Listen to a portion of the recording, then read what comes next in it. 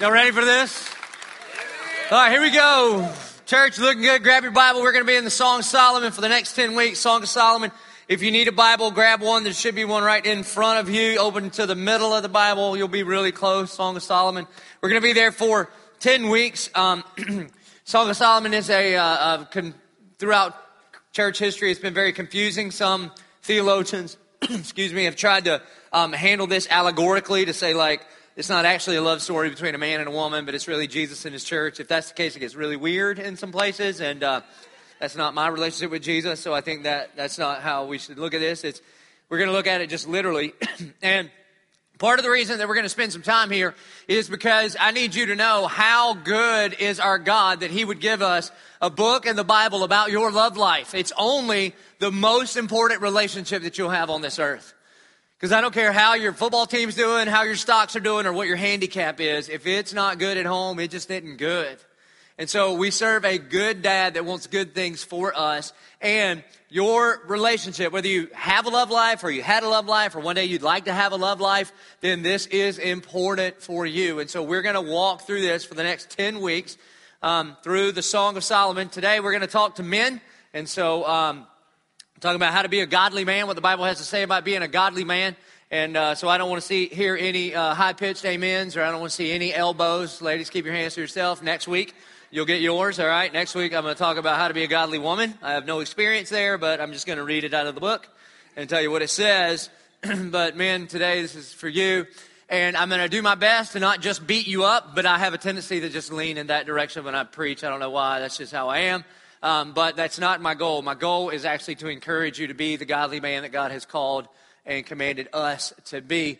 Also, part of the reason I'm going to teach this is because I've been married for 14 years, and I want you to have what I have. It's not perfect. I'm a selfish man. My wife can get a little hot-tempered sometimes, you know. I'm going to tell you a little bit about that later also. But it's just better than I ever dreamed it could even be, and we're 14 years in. And so I want you to have what I have, and a part of the reason I have that is because of what Christ has done in us and through us, and we've tried to do it according to the Word of God. Also, I have to deconstruct a lot of ideas around men and women and dating and all of that in our current context, because in our culture, too many of you have bought into the myth of the one. And when I just meet the one, then we'll live happily ever after. And Paul said, when I was a child, I thought like a child. But when I grow up, I put childish ways behind me. And so what a lot of people do, especially young men, is they really treat women like a commodity. They're like selfish boys that can shave, that they just take, that they hook up, shack up, and break up and just do that 2 or 3 or 4 or 5 or 6 times in a row and then think, but when I meet the one, somehow I'm going to fall madly in love with her, and this trajectory that I have been on that leads to selfishness, I'm going to be able to somehow shift gears and all of a sudden be this godly husband that I've wanted to be my whole life. And that's just ridiculous. That would be like if playing football and saying, Coach, I know I fumbled the ball every single time you've given it to me in practice, but now when the game's on the line, give it to me in the game and I promise I won't fumble. No, coach in his right mind is giving you the ball. Or if you took your life savings, imagine this, you took your life savings and you went to a financial investor and say, okay, I'm going to take all of the money that I've ever saved and I want you to be my investment guy. So how have your past investments gone? And he was to look back and say, well, everybody that I've ever invested for, we've lost everything. Well, currently, how are you doing? Well, right now, as I open up the portfolios of all of my clients, we're all on a downhill slide. But I really like you. You're special. We've got a chemistry here. I think we'll be different. And so the greatest determining factor of your future is your past and present. And so men, if you want to be the godly man that God has called us to be, then you've got to get on that track now. Especially the younger you are, the better it is to hear this message. And so here we go. Here's who's not going to like the whole Song of Solomon series. If you're a serial dater, then I'm going to come after you with everything I'm made of. You're going to hate it, all right? You'll be at somebody else's church next week, or you'll repent, and those will be your options.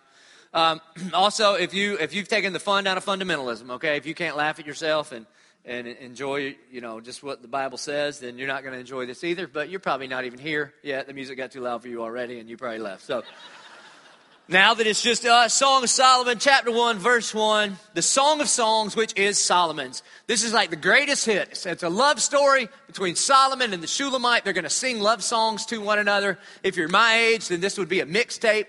For those of you under 20, see, we used to have these things called cassette tapes. And you'd have to actually get your Journey songs. All Journey songs weren't good. And you had to transfer. It's like a playlist, okay? It's like a playlist. That's what it is. And then verse 2. It's one of my favorite verses in the whole Bible. I had Gretchen memorize it in 4 different translations. Let him kiss me with the kisses of his mouth. Praise the Lord. That's how it starts. Ladies, we're going to talk to you mostly next week, but just to give you a little insight here. You're going to notice all throughout the book, Song of Solomon, married ladies, that she is aggressive. That she is aggressive. It's not like when they get married that you go offense, defense. He's trying to score and she's trying to prevent scoring. That's not the biblical standard. Let him kiss me with the kisses of his mouth. So she's aggressive, but she lets him pursue. He's the one doing the kissing. For your love is better than wine. Verse 3, your anointing oils are fragrant. Your name is oil poured out. Men, get out your notes. Here's what we did. I wrote out the notes for you because I knew that you were too cocky to write your own notes, right? Because I know you're all bowed up like, I got this. I don't have to write anything down. All right, Scooter, so I wrote it down for you. So get it out, and we're going to go verse by verse. I even put the verses by it, so later you can look this up. And wives, please don't add to it and then say, I highlighted a few for you, okay? We're not going to do that. First and foremost, to be a godly man, where it says your name is oil poured out. He's a man of Christ-like character. It literally in Hebrew says your name is purified oil. Well, listen, if you don't know Jesus, then your name is not purified oil. If you don't know Jesus, you're a wretched, black-hearted sinner. You're an enemy of God. You're dead spiritually. That your name is tarnished. It's not good. And so in order to be a godly man, first and foremost, we got to start with the basics. You got to know God. And the only way to know God is through his son, Jesus Christ. And so for you to have character, for you to have your name, your reputation to be like purified oil, then you have to take the sins that you have committed, heap them upon the shoulders of Jesus Christ. And when he died upon the cross, he paid for your sin. And for anybody that surrenders their life to the lordship of Christ, our sin is put on Christ and his righteousness is put on us. So first and foremost, before we talk about what he looks like and what he does for a living and about his game, none of that is important if his name is not oil poured out. So first and foremost, you got to know Jesus. In fact, listen, if you don't know Jesus, I don't know how to tell you to be married. I'm not saying you can't be, but the Bible says submit to one another out of reverence for Christ. And so if you don't revere Christ, there's no way in the world, men, you're going to be able to serve your wives like Christ served and loved the church. And so it starts and it's rooted with Jesus. The Bible says that you should not be unequally yoked. You shouldn't be unequally yoked. That means that a Christian and a non-Christian really are not meant to be together. And here's why. Because at the core of the Christian, they have decided that Jesus is my Lord. And so if you're a non-Christian dating a Christian, then guess what? Then at some point, you're going to get to a fork in your relational road, and the Christian has already pre-decided, I'm going with Jesus, not with what you think. And in fact, if you're not a Christian and you're dating a Christian, I've got bad news for you. The Christian that you are dating, non-Christian, is being deceptive with you. Did you know that? They do not accept you for who you are. They actually want to change you to one of us. And you know how I know that? They brought you to church this morning, okay? So just trust me. Now, I would hope to convince you to become one of us, surrender your life to the lordship of Christ, that your name would be oil poured out, and then we can get to work. But if not, if you're not going to kind of join our team, then I would suggest to you, non-Christian, break up with your deceptive Christian boyfriend or girlfriend and go find an honest non-Christian to date. And then, I don't know, maybe we'll see you around town. Okay, here we go. So first and foremost, he has Christ-like character. And then it says, therefore the virgins love you. Well, the second thing, a godly man cultivates a good reputation. Godly man cultivates a good reputation. We've all been here before that one of our friends, girls, this probably happens to you a lot. One of your girlfriends comes in and says, you'll never believe what happened. I was out on the beach today and I met this guy and he was awesome. And he came up and started talking to me. And then we exchanged, Twitter accounts. And then we met for Starbucks and we chatted there. And now we're going to go out this Friday night. I'm so excited. And then they go, oh, we're so excited for you. What's his name? And then they say his name and your friends are like, oh, no. No. Do you haven't done your prerequisite Facebook stalking to see who you're about to go out with? No. This guy is a serial dater, okay? If you don't believe me, just ask her and her and her and her. In fact, we've got a disciple group at our church that's just for the collateral damage of this one guy. So men of Church of 1122, what's your reputation? What is your reputation? If you're a serial dater, stop it. Stop. You're not ready to date. In fact, we'll talk about this often. Listen, men of 1122, you are not looking for a girlfriend, right? You're looking for a wife. And so serial dating is unacceptable here. What is your reputation? Because a godly man, he cultivates a good reputation. Verse 4. She says, draw me after you, let us run. The king has brought me into his chambers. What's going to begin to happen all throughout chapters 1 and 2 is, as he is a man of character and he's got a good reputation, and you're going to see some more qualities of a godly man, the natural response of this woman is, let's go to the chambers. Now, what you will see here is that God never steps in and says, boo, how dare you feel that way. No, but it's not, there's going to be nothing physical until chapter 3 when they get married. And then you don't want to miss chapter 4. We're going to do a whole week just on the honeymoon. Can I get an amen? Amen. Very deep amen there, wasn't it? Amen. Some of you first-time visitors are going, baby, I like this church a lot. All right. Second half of verse 4, we will exult and rejoice in you. We will extol your love more than wine. Rightly do they love you. The third thing that a godly man does is a godly man is the kind of man that the friends and family approve of. Girls, if you're going out with a guy and the people that are closest to you and have been closest to you for the last couple of years, if they don't approve, that is a major red flag. And especially if your parents do not approve, that is a major, major red flag. You know why? Nobody loves you and knows you like your mama and daddy. I don't care how old you are, they're still your mama and daddy. And they want what is best for you. I know they hopped off the fashion train decades ago, and sometimes you're like, nah, Dad, it's different now, I understand that. But they know you and love you and want what's best for you. And so if the only way you and a guy can hang out is apart from the people that have meant the most to you recently, then that is a major red flag. And anytime I push on, especially if somebody, the teenagers are in their 20s on this, and they'll push back with, well, what about Romeo and Juliet? Okay, but do you remember how that one ended? Not good. That is not where you want your relational path to end up. My brother and his wife been married for a few years, and one of the things that we say to her often, my family is obsessed with her, and here's why. She's great by herself. She's fine. But here's the thing we really love about her. Is we've told her over and over and over, this is the best version of my brother I've ever seen, and I've known him my whole life. That the more he's with you, the better he is. So even just selfishly as family members, we love you so much for what we get, what you do with this brother. You understand? If you want to be a godly man, are the friends and family members of the person that you're pursuing or married to, do they say that about you? You see, because the friend and family members here, they approve. Now, verses 5 through 7, you're going to get a bunch of verses about her, from her. We're going to spend the majority of our time next week on these verses when we talk about what it means to be a godly woman, but I'm going to go through them quickly.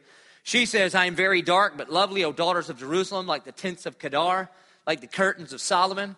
Do not gaze at me because I am dark, because the sun has looked upon me. My mother's sons were angry with me. They made me keeper of the vineyards. By my own vineyard I have not kept. Tell me, you whom my soul loves, where you pasture your flock, where you make it lie down at noon.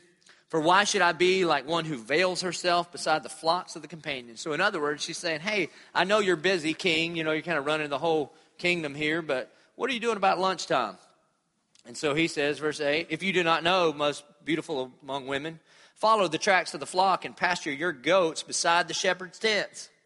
Now, let me ask you this. Is it okay for you to notice someone and be attracted to them and then put yourself in a position to see them often? Yes.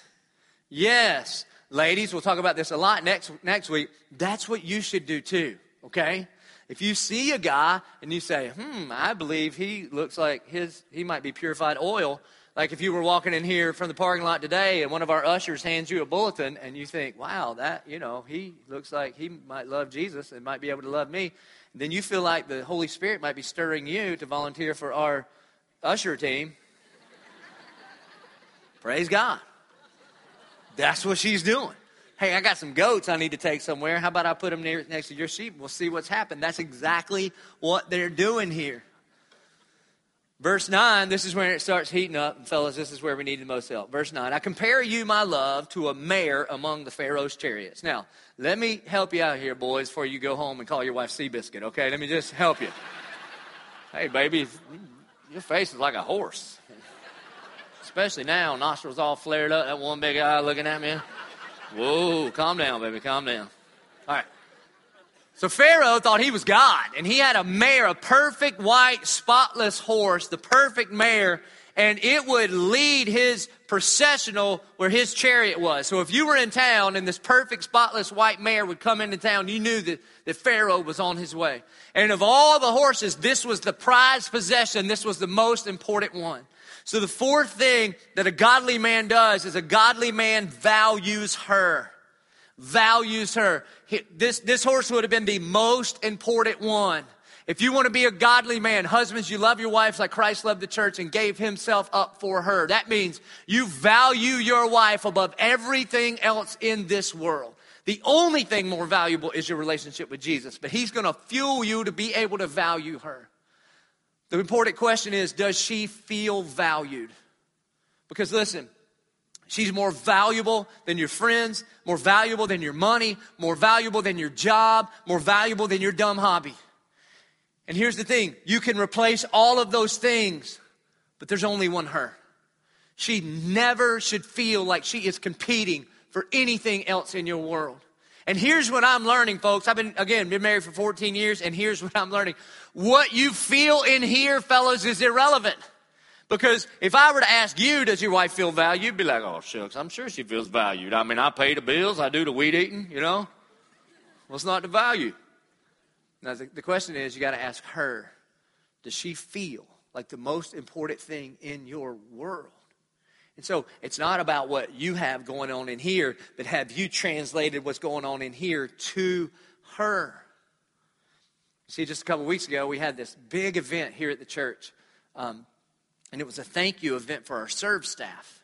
And if you're one of our more than 1,000 people that are on our serve staff, thank you, thank you, thank you. You guys are so important to me. I mean, without you, we don't have the Church of 1122.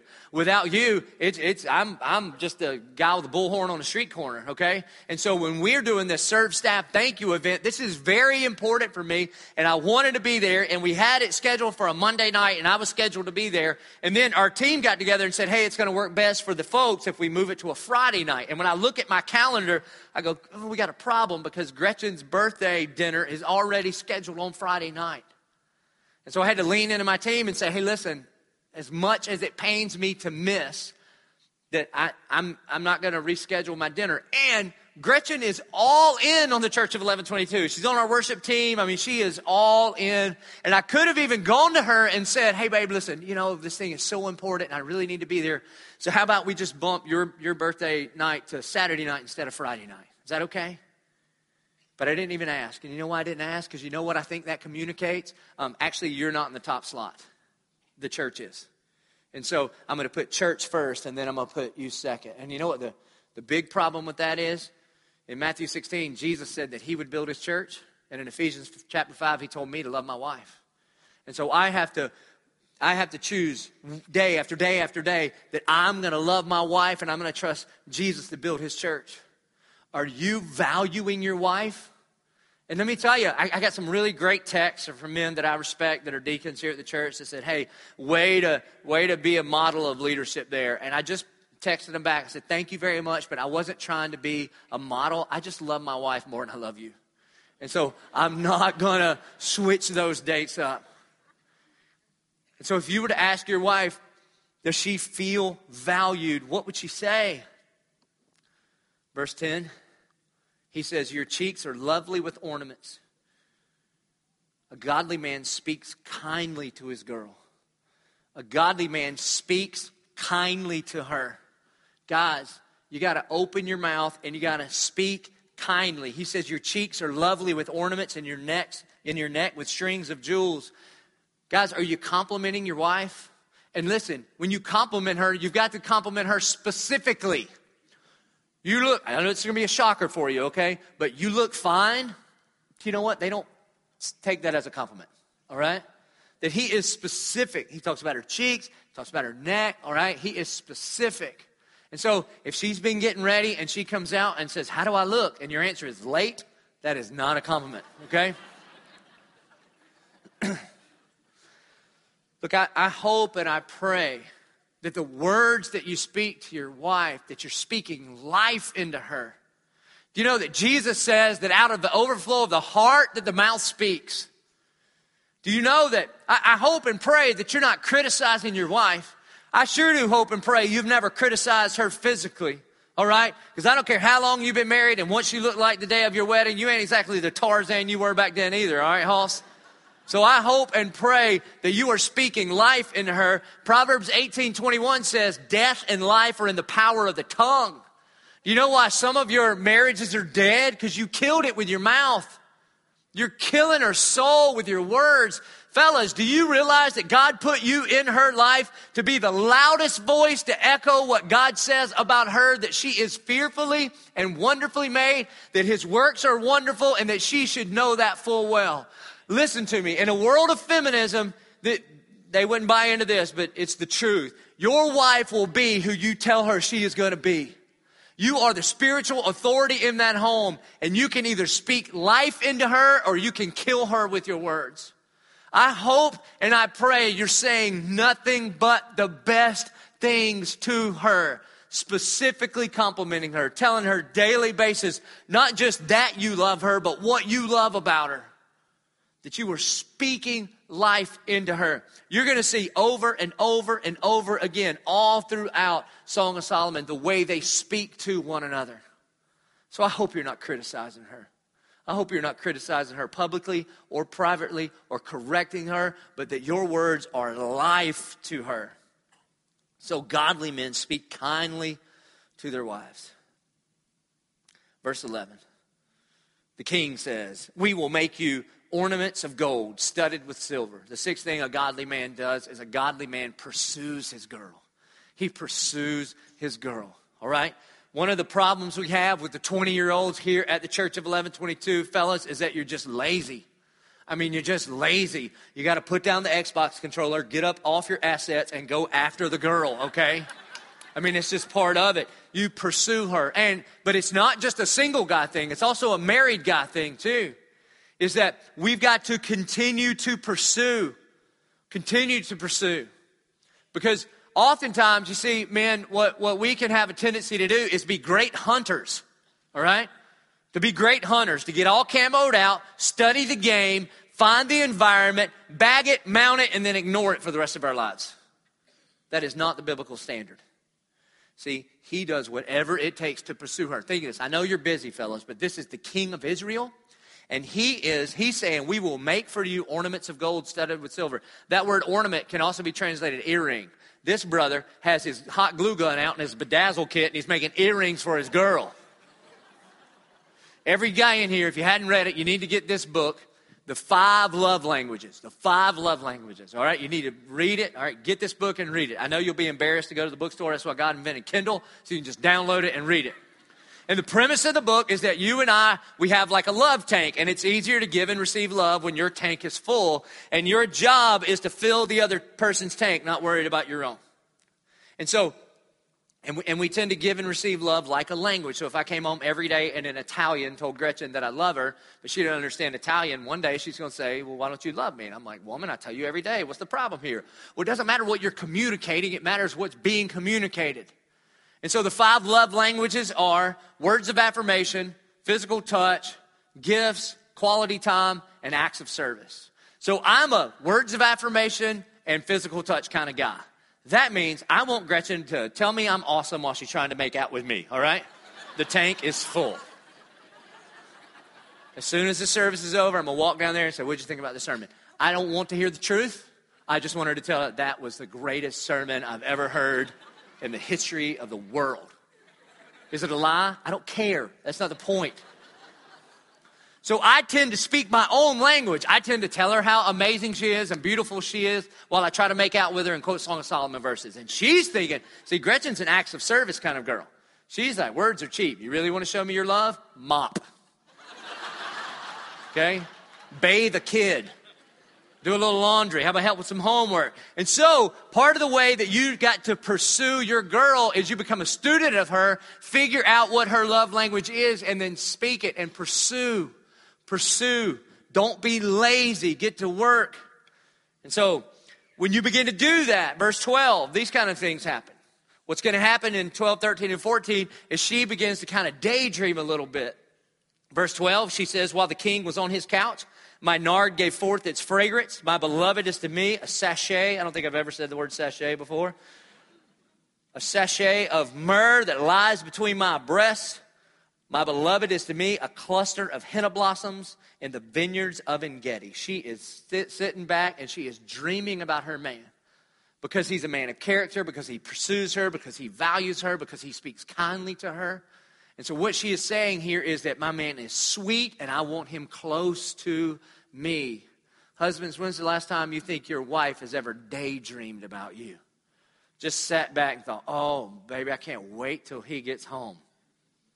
Yeah, don't ask her at lunch. It will ruin your day, all right? But that's the natural reaction when you are being the man of God that he has created you to be. And so this little part where it says that he's a cluster of henna blossoms in the vineyards of En-Gedi. En-Gedi was an oasis right in the middle of this vast desert. And what she is saying about him is that my husband loves me so much, my man loves me so much, that he creates an oasis for me in the presence of this desert. Gentlemen, are you creating an oasis for your girl? I mean, when she thinks of you, does she think like more work or does she think like a mini vacation here?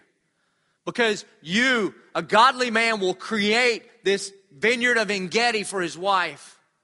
See, one of the things that has kind of surprised me about this whole church launch thing is the level of ministry that Gretchen is doing here. I mean, she's all in, but the level of ministry that she is doing, it really exceeds my expectations by a long shot. You know, she sings on our worship team, but not only that, she disciples a bunch of girls, and not only that, especially recently, has been walking through just life with a bunch of girls that are in some really tough circumstances, and I know the emotional impact that it will have on her. And so a part of my job is to create this oasis, and not only that, we got 2 small children at home. And so all of you moms know what I'm talking about here. It's kind of hard to get a day off, isn't it? When you got 2 little kids. Why? Because those little jokers want to eat almost every single day. So what are you going to do? Just be like, fend for yourself, kids. I need some En-Gedi. So what I've got to do is I've got to create that kind of En-Gedi for my wife. So just last week, I send her to the spa. Go. I got the kids, all right? They'll be dirty and messed up when you get home, but I got them for a little while. Or even in our home, say, look, kids, mom's going in the bedroom to just kind of hang out and relax for a minute. If you knock on that door, I'm going to tackle you and choke you out, okay? It's all got to come through me. Why? Because that's part of my responsibility. Husbands, you need to ask your wife, what does En-Gedi look like for you? And then create it. And then let me just give you a little hint, boys. Next week, I'm going to ask her that question. And fellas, we all have the same answer, okay? But in order for you to get the En-Gedi you want next week, you got to initiate and go first and get going on it this week. Verse 15, he speaks up. He says, Behold, you are beautiful, my love. Behold, you are beautiful. Your eyes are doves. A godly man focuses on her eyes. A godly man focuses on her eyes. Now, obviously, he thinks she's beautiful. This is the 5th compliment that he's given her, but he hasn't gone below the neck yet. Every man in here needs to memorize Job 31:1. I've made a covenant with my eyes that I will not look lustfully after a woman. And that also includes your wife, husbands. All right? Now, let me explain. You, first and foremost, you focus on her eyes. He says that her eyes are like doves, that she's beautiful. And so, he focuses from here up. Now, he doesn't stop there. When we get to chapter 4, we're going to go through the honeymoon. All right? And so, he's going to cover it all. Now, I grew up Southern Baptist, so we just did head, shoulders, knees, and toes, all right? And you kind of skipped up. Most of the good stuff is between the shoulders and the knees, right? So, it's all good and it's all game. But where he's going to, while they're dating, he's just in her eyes. Why? Because he doesn't treat her like a commodity. He doesn't treat her like a commodity. He doesn't just look at her and say, what can I get from you? I'm not selfish. I need to serve you. And so I want to look through your eyes into your soul so I can know who you are, not just take from you physically. And then what you do with a commodity is you buy it, you use it up, and when you're done with it, you discard it. And listen, that's the cultural rhythm that we live in. Hook up, shack up, break up, repeat. And then you wonder why, when you get into marriage, why there's a problem. A big reason you flee sexual immorality as a couple is because together you need to overcome some temptation before you get married. And husbands, this applies to us too. We still look into their eyes first and foremost. She is not a sanctified prostitute. Just because you put a ring on it doesn't mean it's yours whenever you want. You better not be. If you're quoting verses out of 1 Corinthians 7 about a wife's duty, the game is over, brother. It is over. That you're still serving her and taking care of who she is before you even think about what you get from her. And so he stays focused in on her eyes. Verse 16, she says, behold, you are beautiful, my beloved, truly delightful. Our couch is green. This means they're going on a picnic. They're outside. Verse 17, the beams of our house are cedar, our rafters are pine. A godly man is financially secure. A godly man is financially secure. She looks at their relationship. She looks around where they are and she says, our house is in order. She is thanking Solomon for being a hardworking man. Listen, young guys especially, you got to get up, get off the couch, put the Xbox controller away and get a job. And I know you're pursuing your passion. Well, bless your heart. But until then, get a job. You don't get up and go to fun. You get up and go to work. And it is a godly pursuit. Now, I'm all for do the thing that makes you come alive. Yes and amen. And in the meantime, get a job and pay the bills and move out of your mama's house. Because part of the reason God's not going to give you a girl is because you're not ready for a girl. I mean, every girl in here, in one sense or another, is a daughter of God. And a good dad wouldn't let you go out with his girl. Why? Because you can't afford her yet. And she is worth affording. One of the most spiritual things that you can do is go to work and put some money in the bank and get your own place. In Genesis, when God created Adam, the first thing he did is he placed him in the garden and he put him to work. It's a part of what we have been created to do is go to work. He said, subdue and cultivate. That meant go to work. Because I talk to some guys now, and they go, man, I want a girl. I'm like, dude, you're not ready for a girl. What would you do if God gave you a girl now? You live at your mom's house. What would you do if God gave you a girl? And then in that, 20-year-old angst, like, oh, I know what I'd do if I had a girl. I'm like, all right, when that 3 minutes was up, then what would you do, Hoss? You're not ready. So get ready. Adam named all the animals. He got all of creation, his world in order. And then God gave him Eve. Listen to what 1 Timothy 5:8 says. It says, but if anyone does not provide for his relatives, and especially for the members of his household, he has denied the faith and is worse than an unbeliever. Is worse than an unbeliever. I talked to a guy on Thursday night, wanted to plant a church, all right? And he's got some family issues. And he was talking about taking a residency at this thing. I was like, look here, brother, you take care of your family first. And you honor the authority that God has given you there, and then watch the responsibility flow as you are obedient to the authority that you already have. And so, fellas, you take care of your house. Take care of your house. And I know. You know, you're like, hey, the Beatles said all we need is love. And then they broke up. See, you need more than love. That love demands action and that you are financially secure. Because listen, men, girls want to marry a man and make babies. They don't want to marry a baby and try to make a man. And so godly men go to work. Chapter 2, verse 1, she replies, I am a rose of Sharon, a lily of the valleys. This is so important. That a godly man builds her esteem. The last chapter, you know what she said about herself? Don't look at me. I'm not much to look at. We'll unpack that next week, but she basically said, I've had to work my whole life and I have a farmer's stand. It makes me ugly. Everybody else is getting manis and petties and I'm over here working in the vineyard and I got a farmer's stand and I'm embarrassed. One chapter later, what does she say about herself? She says, I am a rose of Sharon, a lily of the valleys. In other words, that she is improved by being with this man. You know what? One of my goals in life, when they bury me, if Gretchen outlives me, I want her to be able to say, with all integrity, one of the smartest things I ever did was marry this man because of who I've become. Because my job is to subdue and cultivate. And that doesn't mean that we stop at the subdue. Because, guys, we can kind of cowboy up to subdue, right? I mean, go on those dates and eat all that frozen yogurt and watch all those stupid chick flicks and, you know.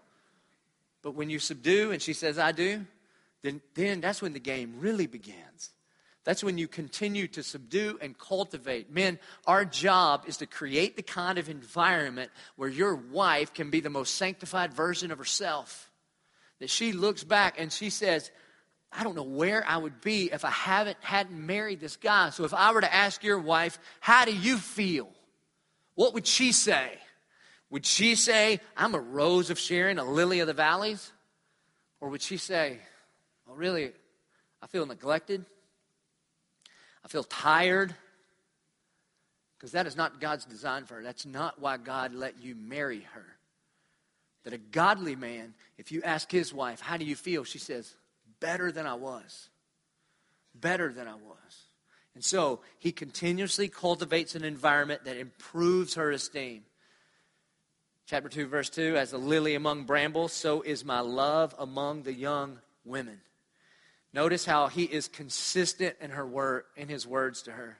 A godly man is consistent, especially with the words. Again, every guy I know, man, I mean, we can really get our A game on, especially if we think there's going to be a payoff. But guys, a godly man is consistent with his words. That he consistently speaks life into her.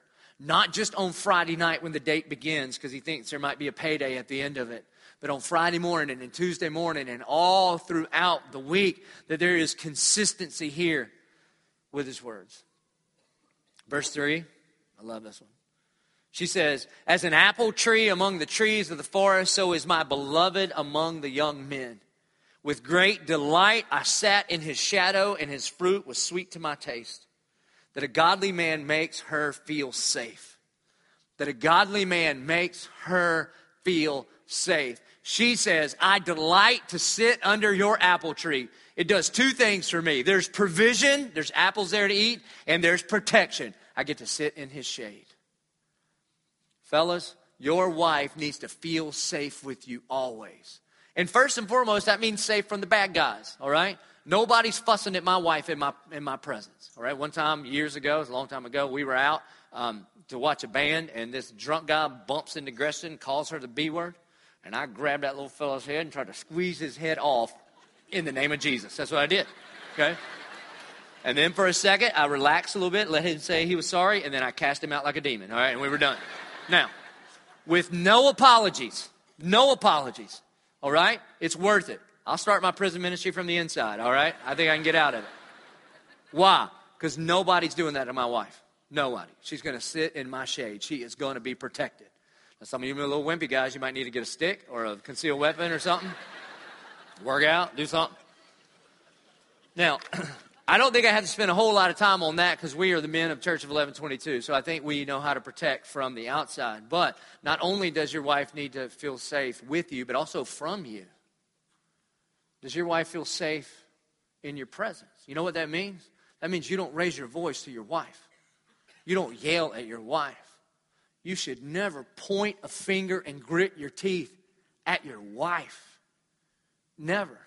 That it is inexcusable to show any sign of aggression in the presence of your wife. That you get mad. No, absolutely not. And I'm telling you, and this is something I have to work on too. I have the worst temper in the room, all right? The worst temper in the room. That's why when we argue, I try to go calm. Because if not, I see red and go crazy, and I can't do that. And I'll just confess some sin to you. One time we were, this is a couple years ago, we were on JTB, and we were arguing. And already JTB kind of makes me a little aggravated anyway.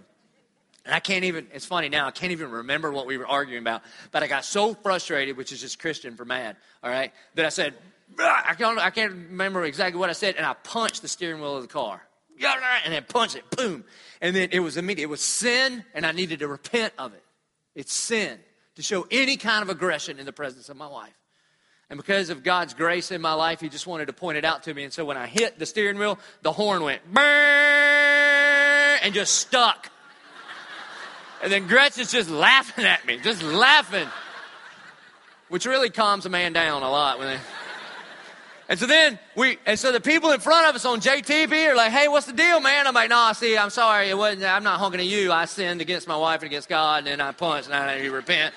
And so we pull off JTB, and we come down Hodges, and we caught every light all the way home. So every light we pull up to, we come up behind the car, and I'm like, hey, what's the problem, man? It's red. They're fussing at me. And I'm like, no, see, it's not. I hit it, and then I got mad, and I repented. I'm sorry. It was a sin, and now, sorry. All the way home till we get home. I told y'all I got a long way to go. But it's inexcusable. It's inexcusable. And I think God did that to me so that I would know, we don't do this anymore. Ever. Fellas, if you've ever raised your voice towards your wife, if you've ever shown any aggression towards her, God forbid if you've ever laid your hands on her, you repent. You repent. You repent. To her, you confess your sins to one another that you might be healed. Because here's the thing, gentlemen. I want my wife to find all the shade she needs from me. She doesn't need any shade from anybody else. She's got all the provision and the protection she needs in me and my house. And here's the thing. She will find it somewhere, guys. Even if she's a committed Christian woman and she is committed to your marriage, you don't want her committed to your marriage. You want her to love you. See the difference? And that she would delight to sit under the provision and the protection that you are providing. Verse 4, he brought me to the banqueting house, and his banner over me was love. The 12th thing is this, that a godly man is proud of her in public. He's proud of her in public. You know what this means? Friends with benefits is not biblical. Here at 1122, we don't have any undercover lovers. You understand? Girls, if your guy just wants to show up late and make out with you and leave and never wants to take you out, there's a major, major problem. He's treating you like a prostitute. He's just taking what he can get from you under the cover of darkness, but he doesn't want to walk with you in public. If that's the case, it is fourth and long. It is time to punt. He is not worthy to be near you. You let me know who he is, and I'll handle it from a church discipline standpoint. We'll go back to some of that shade tree stuff, all right? Because here's what I don't understand, man. When I met Gretchen, and to this very day, I'm so proud. I want everybody to know who my wife is. I mean, every time she sings, like especially when she sings like Revelation song and everybody's just singing, love you, Jesus, with their hands up. I always want to come up and be like, y'all know that's my wife, right? Every single time. Why? Because the Bible says he who finds a wife finds what is good. And mine is real good. And I know that if I want to impress people, I don't talk about me because I'm not very impressive at all. I want y'all to meet her because I know when you see her, you look at me and go like, wow, there is a God, isn't there? Like, I know. In fact, one of the greatest compliments you can give to a godly man, I mean, I look right into the face of men that I love dearly and I say, how the big old ugly gross, dumb, egg-headed joker like you marry such a godly woman. And you know what those men will say? They'll be like, I know I am kind of dumb, ain't I? Right? And you can never do the reverse of that. You can never go to the wife and be like, how a scraggly old hag, like, hey, why are you crying? No, it just won't work.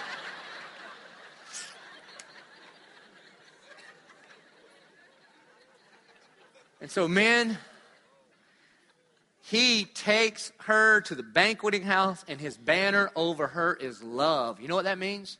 That means he opened the door, he pulled out the chair, that he didn't walk out in front and just let her lag behind toting the kids. You know, when you show up here at this church, I hope and pray you're treating her like the queen.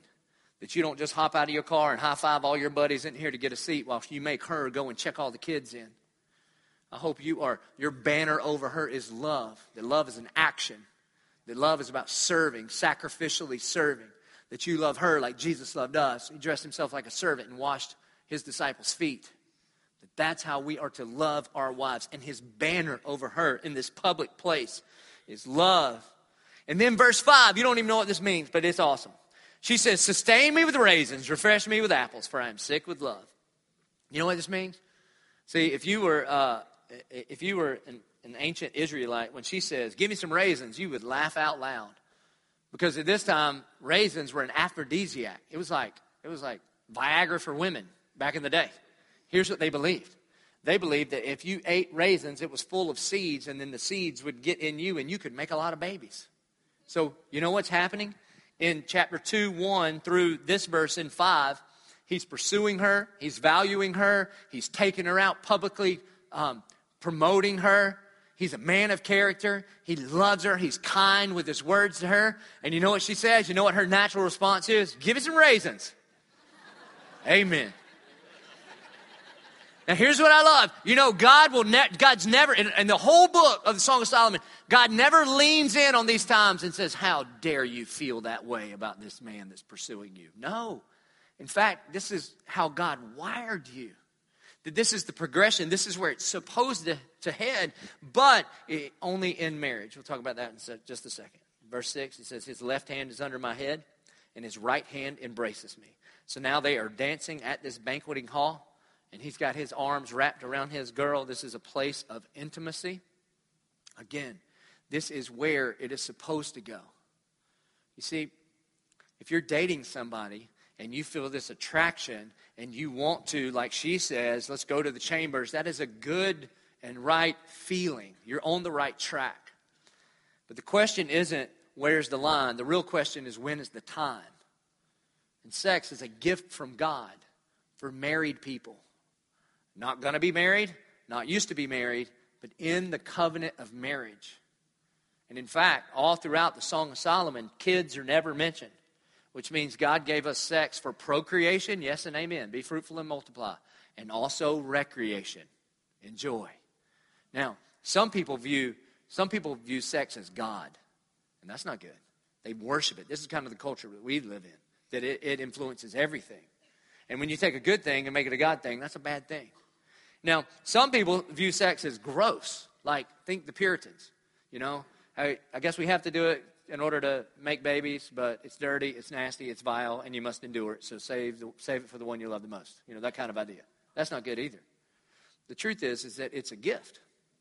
It's a good gift from God. I mean, you want to know if we serve a good God or not? He could have decided to reproduce people any way he wanted. Could have just given you an eBay account and you just order them. Or your toes fall off and, hey, look, we got kids. No, but you know what he did? It's a good gift, but only in the context for which he ordained it. It's like a fire. Is fire good? Yes, in the proper context. It can warm your house. You can make s'mores around it. It's awesome. You pull it out of the context of a fireplace and it can burn your whole neighborhood down. And so they're heading in this direction, and then look what happens in verse 7. The man speaks up, I adjure you, O daughters of Jerusalem, by the gazelles or the does of the field, that you not stir up or awaken love until it pleases. That a godly man sets the sexual standard. Guys, many of you have been abdicating this responsibility. If you're a single guy, if you're dating a girl and you love Jesus, it is your responsibility to set the standard. And not say, where's the line, but to say, when is the time? And the time is after the covenant of marriage. We're going to spend an entire week on fleeing sexual immorality. And sexual immorality is any sex outside of marriage. And marriage in the Bible is between one man and one woman till death do us part. In 1 Corinthians 13, the first description of love is this, that love is patient. So if you're not being patient with her, then guess what? You are not loving her. Regardless of what you feel like. And sex outside of marriage every single time will damage a good relationship or prolong a bad one.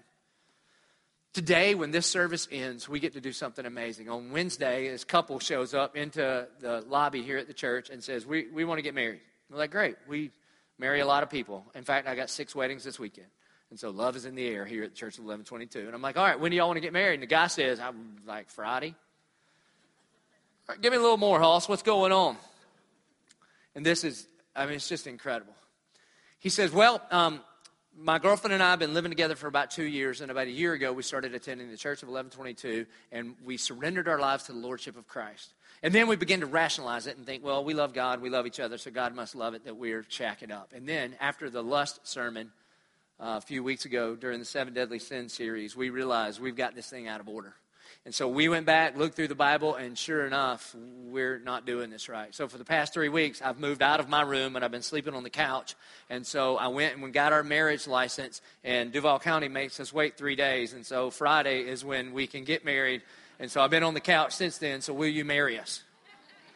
And I said, absolutely.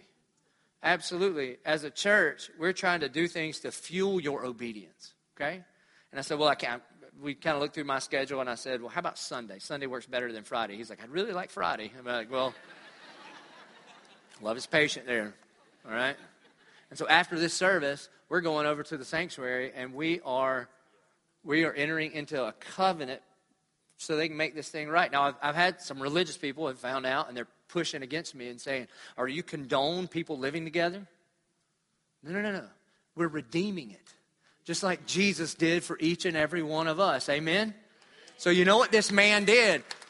This man in his home, he took responsibility to say, I'm going to set the standard. He's not going to abdicate leadership, but he was going to actually lead. And then you get to verse 8.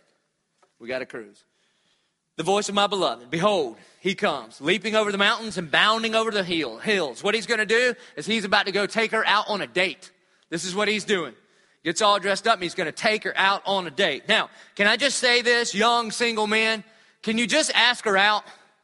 Not Facebook her, not tweet her, okay? Not a text, but can you just go to her face to face, all right? If you're 25 and older and you got a job and you love Jesus, get to know her name and ask her out, all right? And I don't understand what the problem is, okay?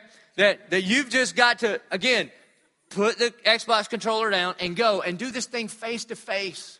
Hi, and then say your name. And then if you're in 1122, what I would do is I'd take your Bible and your wallet and I would say, I'm reading this, I'm working on this. Can I take you to dinner? That's what I would do. And during our worship times, when people worship with their hands up, just peek at the left one. And if she's game, then go for it, brother. You understand? And I'm telling you, from my perspective, I wish you could stand up here. It is a target-rich environment.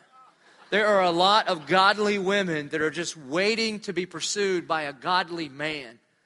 And so this man just takes her out. The Bible says he who finds a wife finds what is good.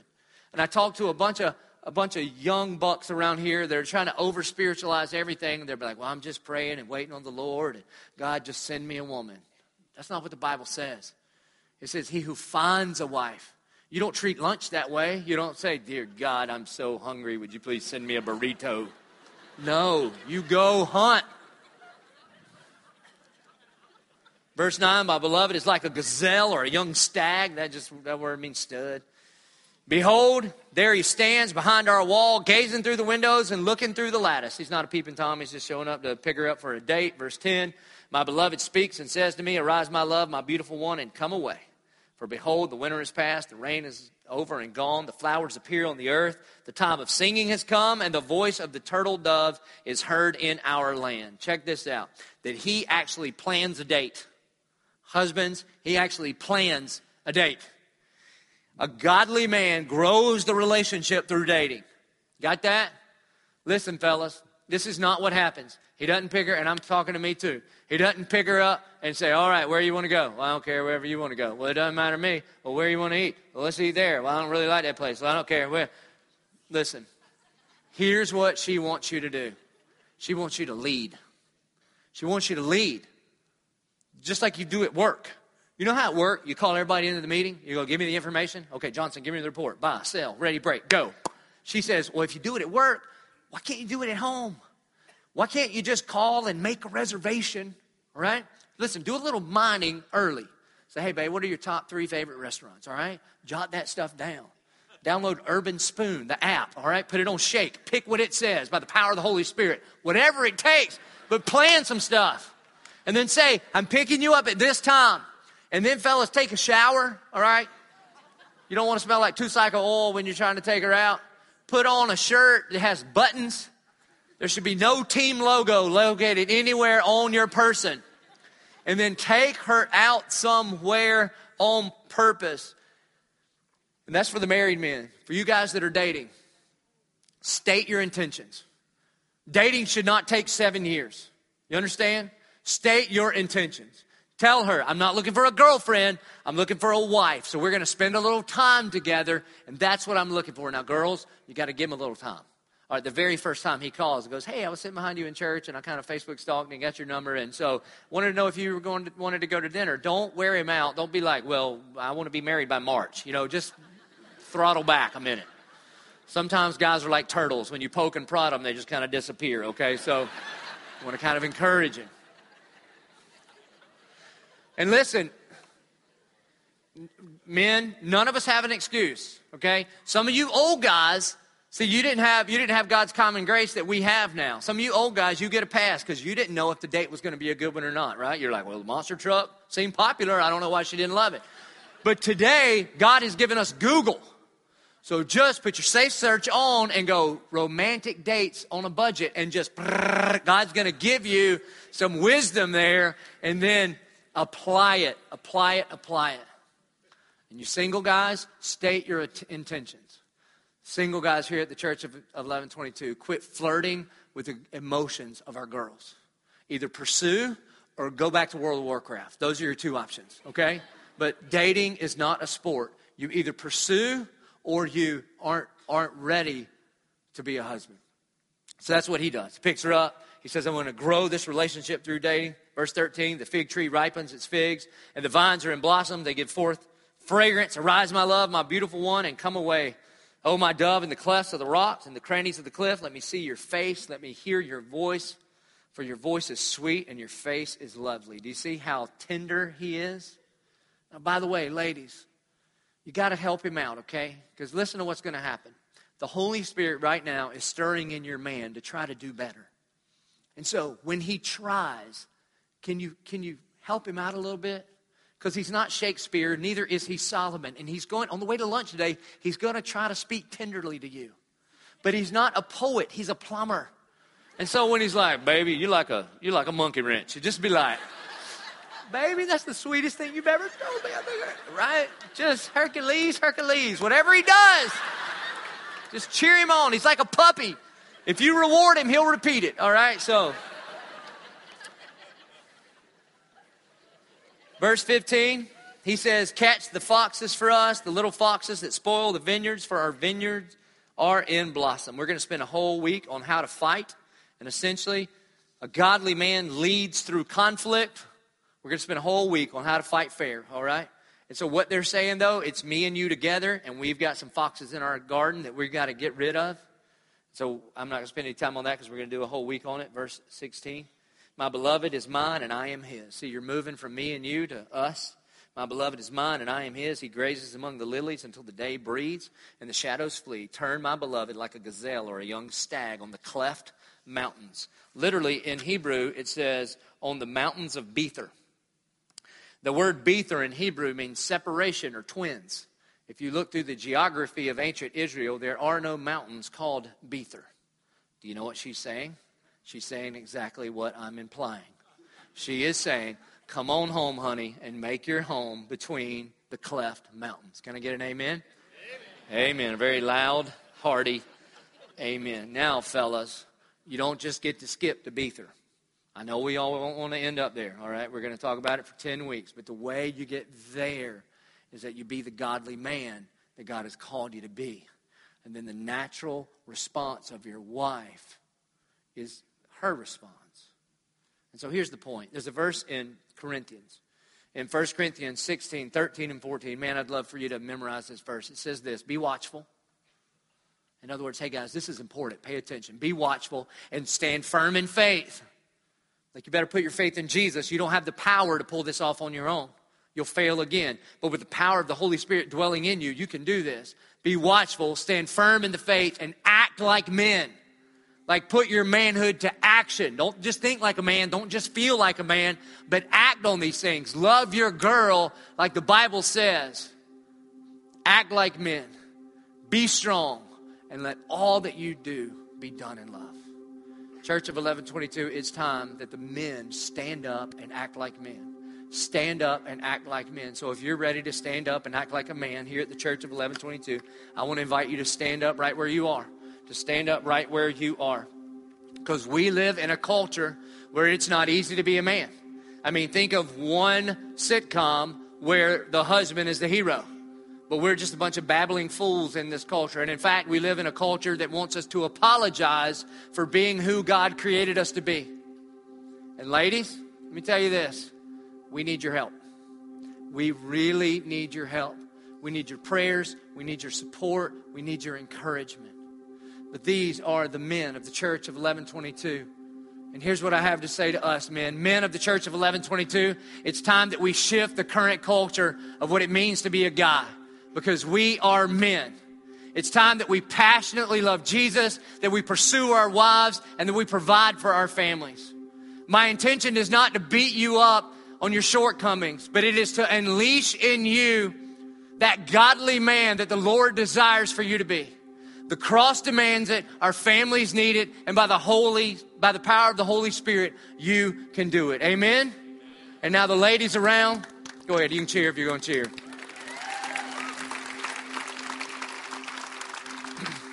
And to the wives and to the daughters and to the friends around, would you just reach out and maybe grab a hand or put your hand on the shoulder or elbow of a man near you? And would you please join me in prayer?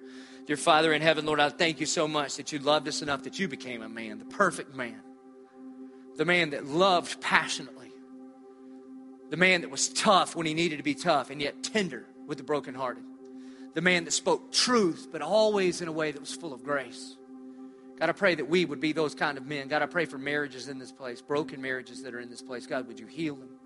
And God, may it start by men being godly men, by bending their knees and being humble before you. And then, Holy Spirit, you filling us up to be who you have called and created us to be. God, I pray for the single men of the Church of 1122. God, I pray that they would stand up and act like men. That when they were young, they thought like children. But Lord, that now that they are older, they would put the childish ways behind them. And they would walk in a manner worthy of the gospel of Jesus Christ. God, I pray for the women in this place. God, that they could be who you intended them to be. Because the men were the godly men that you have called us to be. Lord, Holy Spirit, I pray that you would comfort people in the areas of their life where relationships between men and women have caused great pain. God, I thank you that only you can draw us from those places. God, we can't do it on our own. We need your help. Holy Spirit, would you move in this place? And would you help our men to stand up and act like men? We pray it in Jesus' name. Amen. Now, if everyone will please stand as we close. We're going to respond like we always do. We're going to respond by singing. We're going to respond by bringing our tithes and offerings to the giving boxes around. And some of you men, this is your opportunity to lead for the first time in a long time. Some of you men need to take your wife by the hand and lead her to the altar and stand up and act like men. Let us respond.